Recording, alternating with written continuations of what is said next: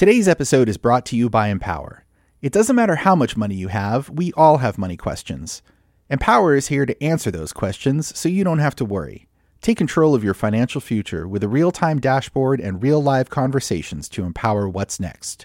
Start today at empower.com.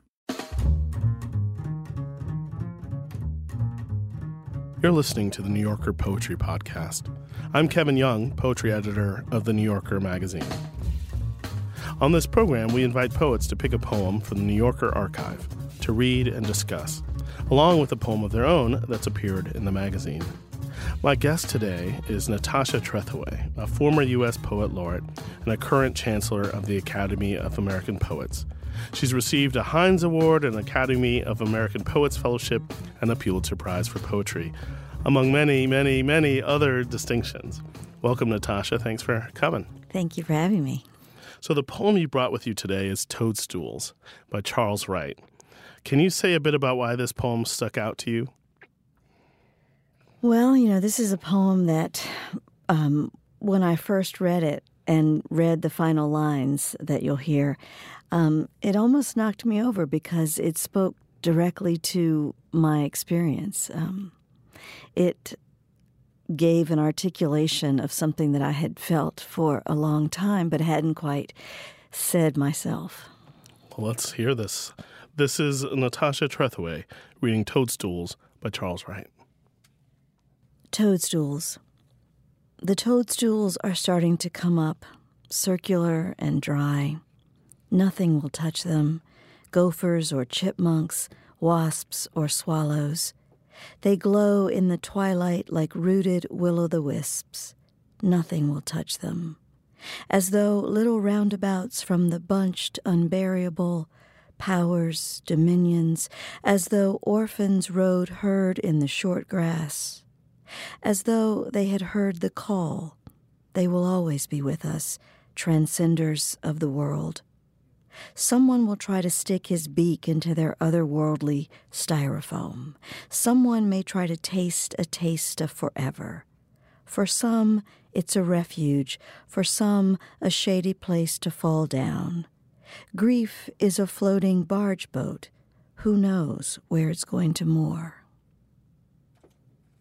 That was Toadstools by Charles Wright, which was published in the May 10th, 2010 issue of the magazine. I love this poem, too, as you know, and I actually picked it for the Best American Poetry 2011.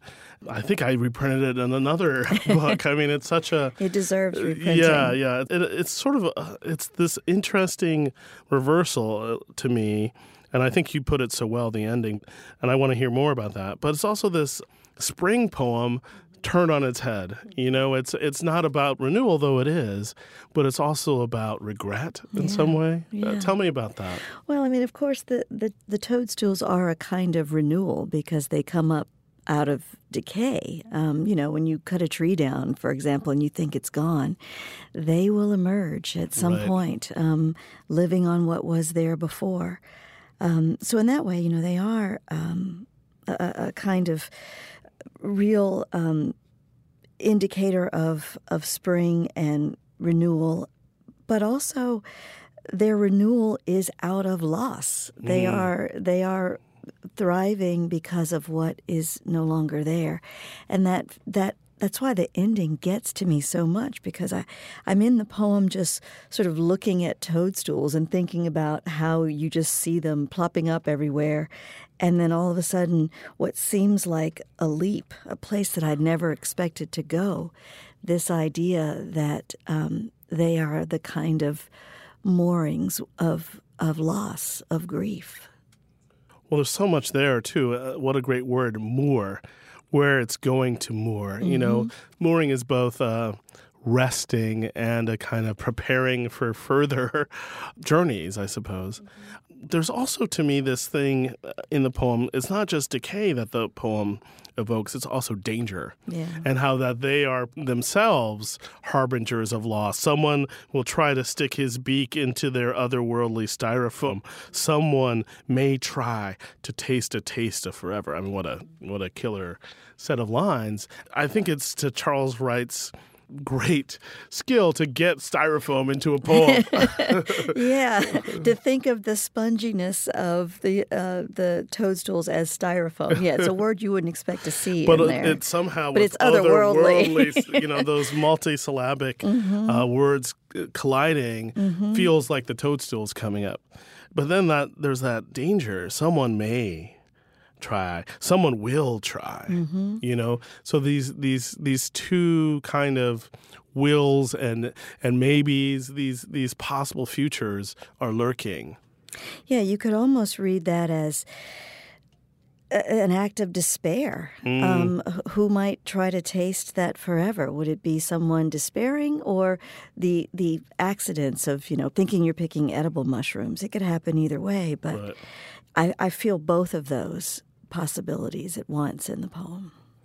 Yeah, it has that danger, but also daring you, as though little roundabouts from the bunched unburyable powers, dominions, as though orphans rode herd in the short grass. And then it keeps going. Like I would be like, stop after that. I'd be like, that's pretty good, Yeah. And then he keeps taking us further because I think that's what the poem demands.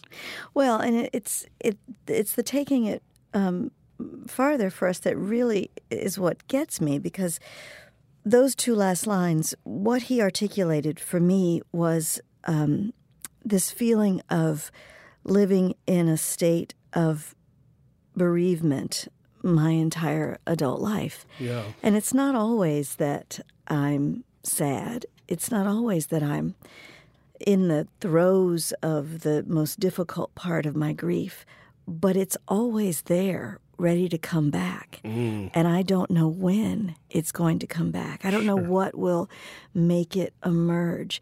And so to think that, grief, like toadstools, just emerge whenever, unexpectedly, is what it feels like to live with a kind of grief that comes back again and again. Sure. I feel you. And I see you there, because I think it's very powerful. And there's two things I would say. One is, you know very well how powerfully you have written about loss, I think, and how I think you've evoked it in poetry. And here's a poem that's seemingly impersonal that I think strikes us as very personal, and I know it strikes you. One question I have, I think, is a question about nature.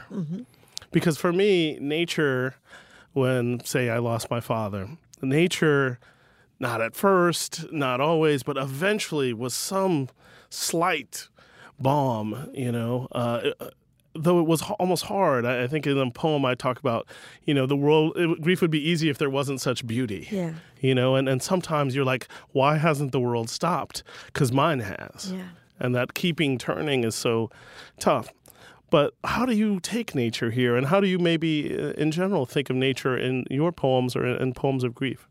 Yeah, I think, we asked that question about why isn't nature grieving with me? Right. Why is everything so beautiful, as you mentioned? And so I think sometimes people often think that grieving is always completely about sadness, and not that it is complex and varied, right. And that you could move from a place of feeling the indifference of nature, as Liesl Mueller put it in her wonderful poem, to feeling like, oh, nature does see.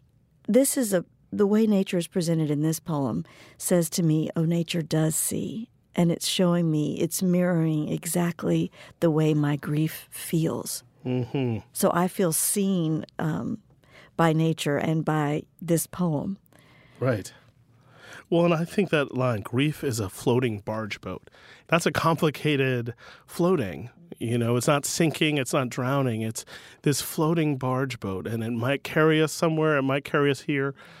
It has that quality. And I think the other thing he's achieved in this poem, at least for me, and tell me what you think, is that he's made it so that grief is natural. And I think we so often think of grief as somehow outside of what should be happening. I mean, that's one of the tricks, I think, that we play in loss is like, well, I shouldn't be feeling this way. Why do I? I wasn't that close to that person, or I was so close to that person, I should feel fine. I knew they were going to, they were older. But I've never seen anyone be able to escape that feeling that it was too soon. It was never the right time. Right. Well, I mean, it is natural. And you're right that the poem shows us that. Grief is the transcender of the world. Mm-hmm. In another place, Charles Wright, in his introduction to Best American that he edited, he writes that cleverness doesn't endure, only pain endures, and the rhythms of pain. Wow. And that is natural. That's intense. Mm-hmm.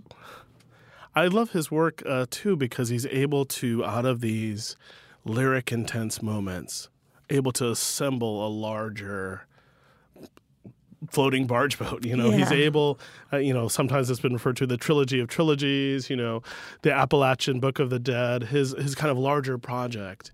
What do you make of that? And how do you think of those things, like that gathering together?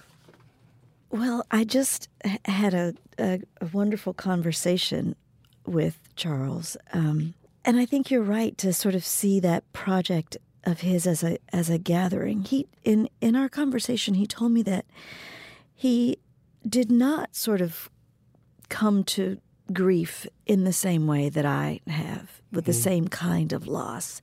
It was something accumulated, something learned over a long time. And to finally decide that that is the thing that is the transcender of the world really does say something about his wide-ranging intellect and the places that he looks to find what is necessary to say. Is this a Southern poem? Well... Well, I want to say all poems are Southern poems. All good poems are. That's right. Every man has his South. Kevin That's Young, right. I see you. Oh, no. Well, there's a quality of it that some of that, what we're talking about, feels like there is this Southern aesthetic there. And, maybe it's that connection to nature. But what about in the language? I keep thinking about this. I keep thinking about this compound word he's got here, barge boat. Why is it a barge boat? I tried to look it up because I thought I'll just see if that's the word I can find. And I didn't find it like that in the dictionary. You just find barge because a barge is a boat that floats. Right.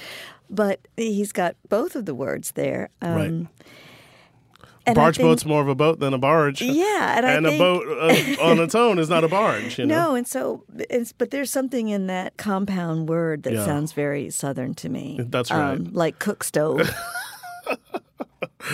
Yeah. Chair sit, These great... Friend girl. Yes, these great compound words. I mean, it appears, too, when he says... as the orphans rode herd. Yeah. I mean, I think other people say that, but there's a way, too, that it's about a kind of orphan aesthetic in this poem that interests me. Yeah, I think when I first read it, so focused was I on the way that the end of the poem hit me that it took me a while to go back and see the other ways that it was already working on me. The idea of dominion and those orphans. I mean, certainly that's also my experience. Sure.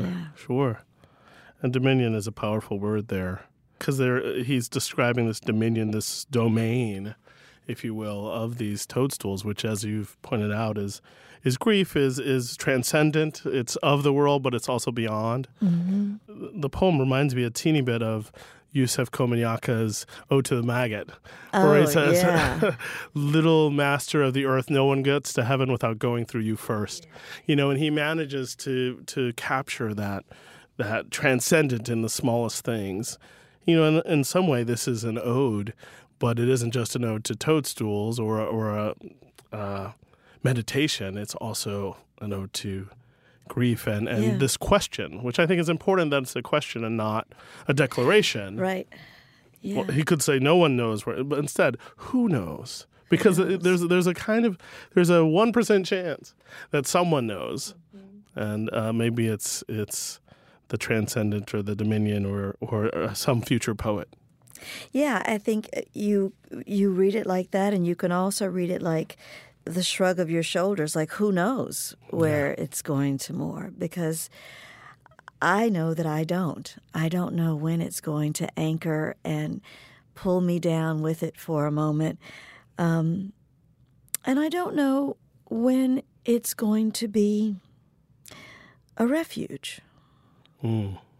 Because, even as I'm sort of tearing up trying to talk about it, the poem becomes the refuge, so that even as I must look like I am grieving, I'm very happy. Yeah.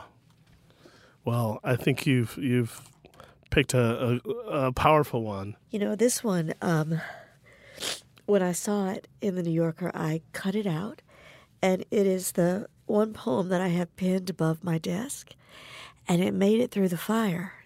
Oh, right. So it's a little smoky, but I still have it. Wow. It's a survivor. Yeah. I'm sort of still going through it because we're not back at our home yet, but very soon, I think. We were building a library to house my father's library. My father was a poet, Eric Trethewey. He died a few years ago, and so I got all his wonderful books. And so that's where the fire started, in the place where we were building a library. None of his books were in there. They were still in boxes. And so they were in the basement. So there's a little bit of water damage from the firefighters putting out the fire. But they were all saved. Oh, that's good. And the firefighters put out the fire at the top of the third floor landing, which is where my study is. And so they saved everything. Wow. I didn't lose any of my... Computer and everything? Well, the computers melted. But the books, they're packed so tightly in the shelves that no air gets between them. So paper survives, is what survives. Yeah. So there's things that are a little yellowed, a little smoky, but I get to keep all those things. I have all those things still. Yeah. Or I'll get them back. Well, they're a different kind of survivor. Yeah. Wow. Can we talk about your poem? Sure. In the November 20th, 2017 issue of the magazine, the New Yorker printed your poem Repentance, which you'll read for us momentarily. But first, is there anything you'd like to say about it? Anything that might be helpful for listeners to have in mind? Yeah, this is a poem that took me a very long time to write. I tried writing it for years because I thought that it would have come out in my book, Thrall, which came out in 2012. It was a poem that I was working on in particular for that book. And I wasn't able to finish it actually until my father was gone. And I understand now that I couldn't finish it because as I worked on it, I kept thinking that the repentance, the person who needed to repent was my father. And it wasn't until he was gone that I realized I needed to repent. Wow. And then I couldn't. Yeah. When I took the poem out years later to look at it, as you do, you take things out of a drawer that you haven't worked on in a while. I read it, and it was almost exactly as you have it here, as it appeared, except for the very last line. Well, let's hear it. Let's hear it so we can hear that last line. So it's an ekphrastic poem after Vermeer's A Maid Asleep. Repentance. To make it right, Vermeer painted, then painted over this scene. A woman alone at a table, the cloth pushed back, rough folds at the edge, as if someone had risen in haste, abandoning the chair beside her. A wine glass nearly empty, just in her reach. Though she's been called idle and drunken, a woman drowsing, you might see in her gesture melancholia. Eyelids drawn, she rests her head in her hand. Beyond her, a still life, white jug, bowl of fruit, a goblet overturned. Before this, a man stood in the doorway, a dog lay on the floor. Perhaps to exchange loyalty for betrayal, Vermeer erased the dog and made of the man a mirror, framed by the open door. Pentimento, the word for a painter's change of heart, revision on canvas, means the same as remorse after sin. Were she to rise, a mirror behind her, the woman might see herself as I did, turning to rise from my table, then back as if into Vermeer's scene.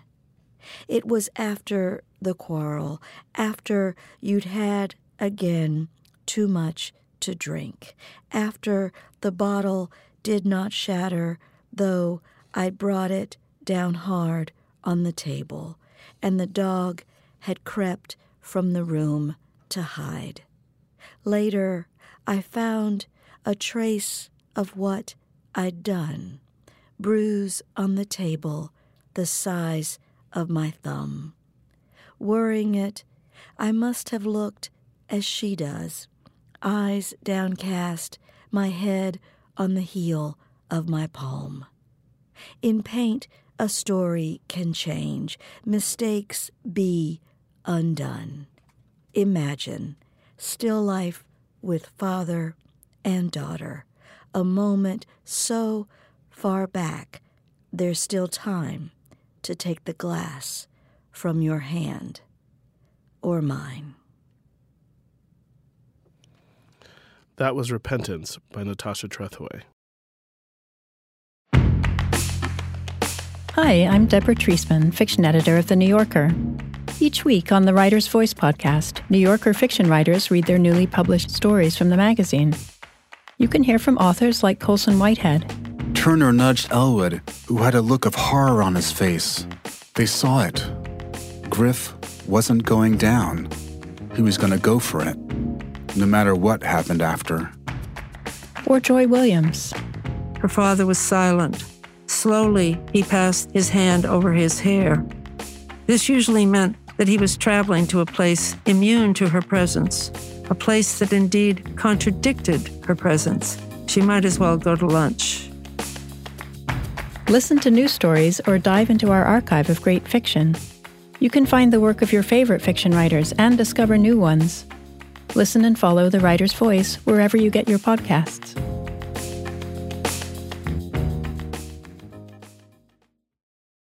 The questions around retirement have gotten tiring.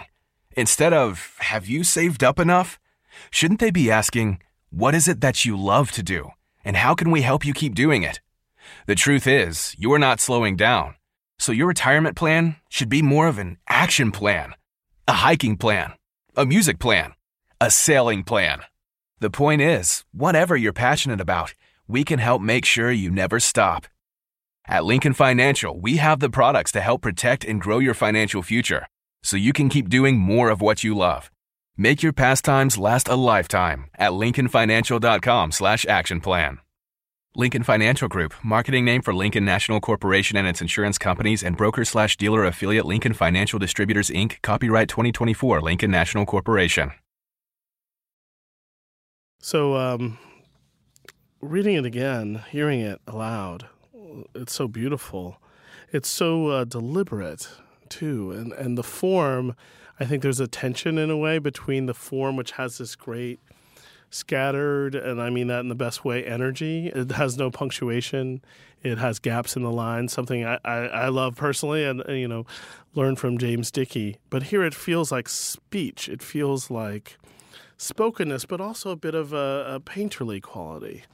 I wonder about that form, and I know from your work that at the end of Thrall, you sort of started into this form.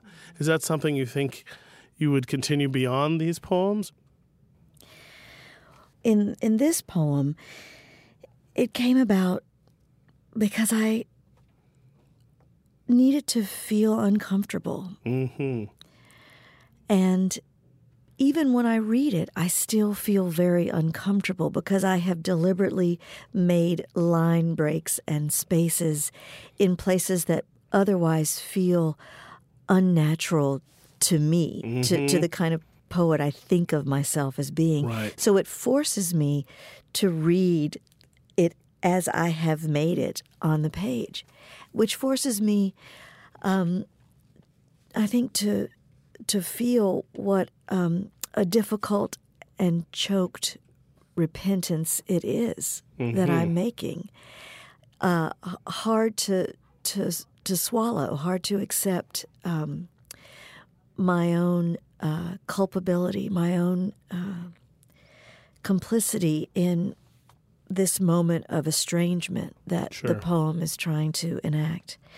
But the reason I even came to attempting to write a poem that had no punctuation and used the line in this way goes back to a time when you and I read together from your anthology about grief. Right. And I was reading the W.S. Merwin poem about passing the anniversary of... For the anniversary of my death. Exactly. And I read it, and I remember later on you said to me, "Whoa, you sure did punctuate that poem." And I was like, what is he talking about? And there was this particular poem, I mean, I hate to even confess this, of his that I'd been teaching to my students all for years. This poem I loved.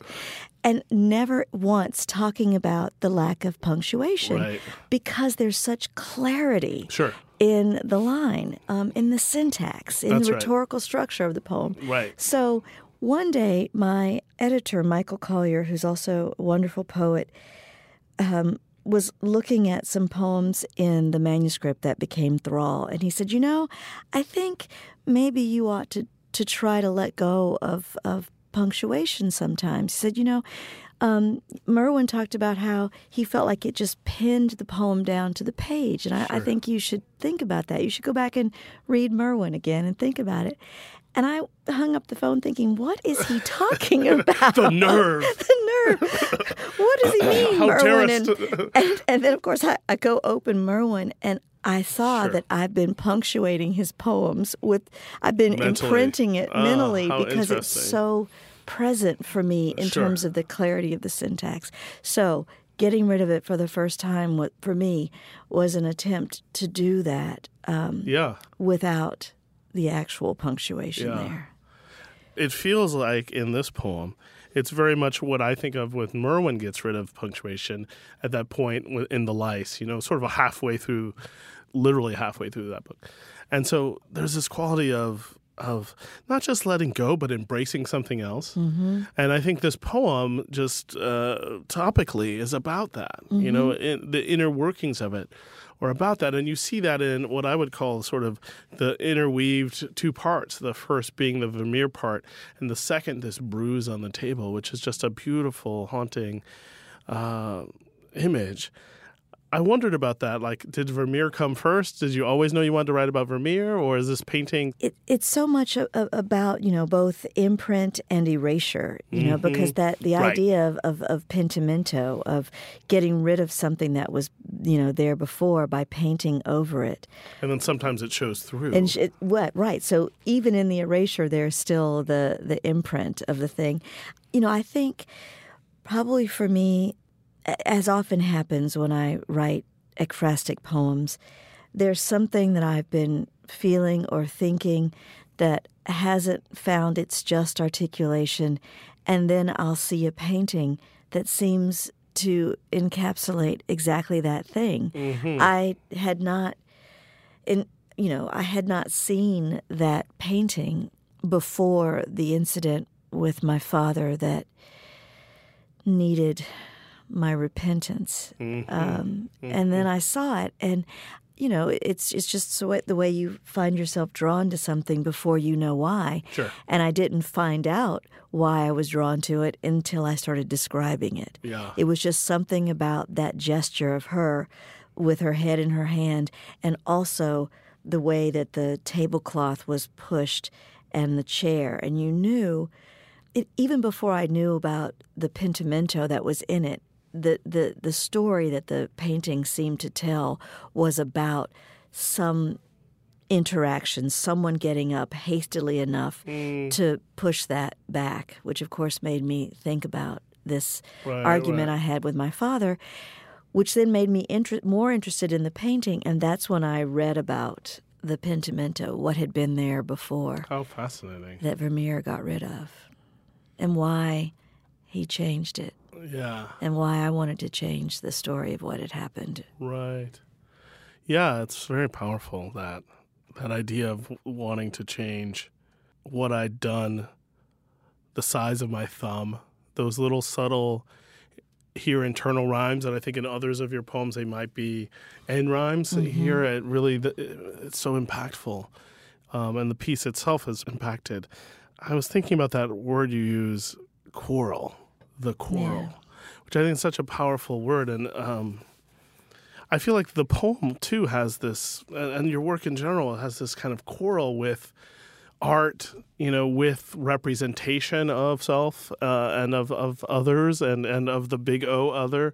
And I think very much Thrall is a book about representations of art and race. And here, it's almost good, perhaps I'm speaking for just myself, that it isn't in there, because I feel like that book does have those great poems that reckon with the father and that great poem Elegy, which, as I recall, you had buried in some part of that book. And I was like, this is the most incredible poem, and it needs to be number one, the first poem. But you've also then, since these poems, done a selected poems. How does this poem, Repentance, fit into that? And how do you think of, that's a strange thing to have done, having done it. How do you look back on those? Well, I think you hit it when you picked out the word quarrel, because this is what it goes back to. I mean, when I talk about it with you, I called it an argument, but there's a reason that it's, not an argument in the poem, but a quarrel. My father used to say to me all the time, quoting Yeats, of the quarrel with others, we make rhetoric, but of the quarrel with ourselves, poetry. And so here's a poem in which I'm having the quarrel with my father, but I can't finish it until the quarrel is with myself. That's why this poem didn't get finished. And so when I started, when I was working on Thrall, the book that I thought it was going to go in, that's when I still believed that it was my father. My quarrel was still with him, and it wasn't yet enough with myself. Putting that poem, as you mentioned first, your impulse was right, because that's a poem in which I try to introduce the quarrel with myself, even if I don't fully get there until this poem that doesn't make it in. Right.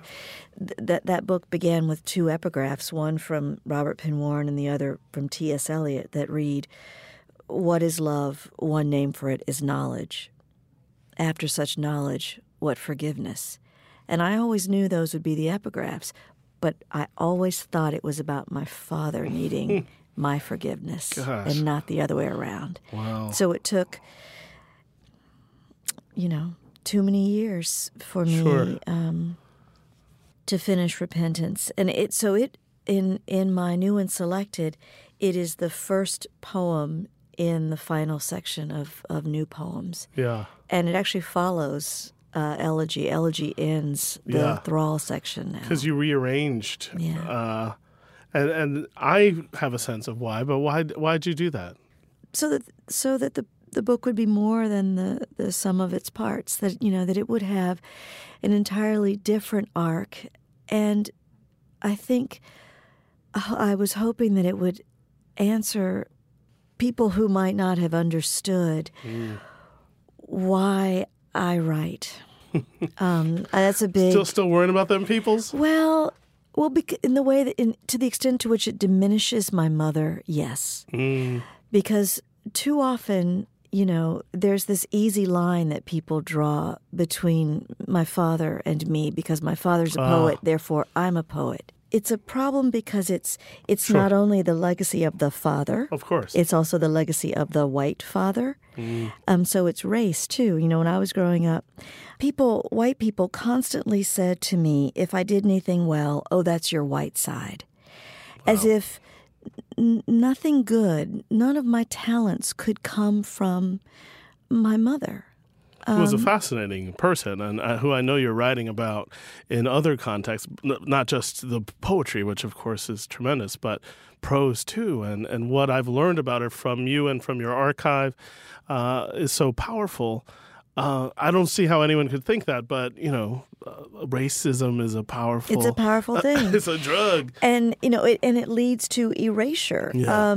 After I won the Pulitzer, it almost seemed like I had been made only by my father, as if I was like Athena, right? You won the Pulitzer for Native Guard, one of the great books of the past 20, 30 years, if not more. I teach it often, and one of the things I find when I have taught it in the past is how just rigorous, how formally rigorous it is, but also how emotionally rigorous. It isn't, and it's very much about your mother's legacy, and I hope you see that now, if not always. Well, I do, but I think people don't. I think people read Thrall also as being so much about being mixed race. And for me, it was much more about trying to make sense of, across time and space, the deeply ingrained and often unexamined notions of racial difference and racial hierarchy, right. which are the bedrocks of white supremacy that, were codified during the Enlightenment, and still people believe in this idea of the taint of blackness. Right. So it was more about this idea of blackness, the curse of Ham, than mixed raceness. Yes. Well, and also about whiteness. Well, yeah. I think I find, and maybe this is a way to think about this maybe, is that I find when I write a personal book, it's really about history. And then when I write a history book, it's really personal. Yeah. And so I feel like people are mistaking what may, to me, is a history book, Exactly. the Thrall, say. Exactly. And what I think is so beautiful about Native Guard is it's both. It's so obviously knit together and so beautifully. And the poetry I admire, whether that's Rita Dove or Gwendolyn Brooks or Charles Wright, these are people who are writing through history, but in really inventive, interesting, personal ways. Yeah. You have to get there. Well, and so in order to sort of say, definitively, here are what my existential wounds are. I've got two of them. I quote Auden all the time, Mad Ireland hurt you into poetry. Mad Mississippi inflicted my first wound. Yeah. But my deeper wound came when I was 19. Yeah. And my mother's death and living with that these 34 years. So, and dealing with, people's misapprehensions and perceptions about domestic violence. So the book begins with a poem called Imperatives for Carrying On in the Aftermath. This is the selected poems. Yeah. Monument. That's really trying to say, Here's the dumb questions I get. Here are the dumb questions I get. So here's an answer to all the dumb questions that you can get from friends, that I got from my father. Sure. And it ends with an articulation, a poem called Articulation. Sure. Which is ekphrastic too. Yeah. About why I have to do this. This is a wonderful conversation and so powerful to get to talk with you. Thank you so much, Natasha, for talking with us today. Thank you, Kevin. Repentance by Natasha Trethewey, as well as Charles Wright's Toadstools, can be found on NewYorker.com. Charles Wright's latest book is Oblivion Banjo. Natasha Trethewey's most recent collection is Monument. You may subscribe to this podcast, the Fiction Podcast, the Writer's Voice Podcast, and the Politics and More Podcast by searching for The New Yorker in your podcast app. You can hear more poetry read by the authors on NewYorker.com and on the New Yorker app, available from the App Store or from Google Play. The theme music is The Corner by Christian Scott Atunde Ajua, courtesy of Stretch Music and Rope-A-Dope. The New Yorker Poetry Podcast is produced by Jill Duboff of NewYorker.com with help from Hannah Eisenman. This episode was brought to you by Empower. Are you ready for life's important milestones? What will your retirement look like? Do you know your net worth? Empower can help answer your money questions so you don't have to worry. With a real-time dashboard and real-live conversations, you can get clarity on your real-life financial goals. Join 18 million Americans and take control of your financial future to empower what's next. Start today at empower.com.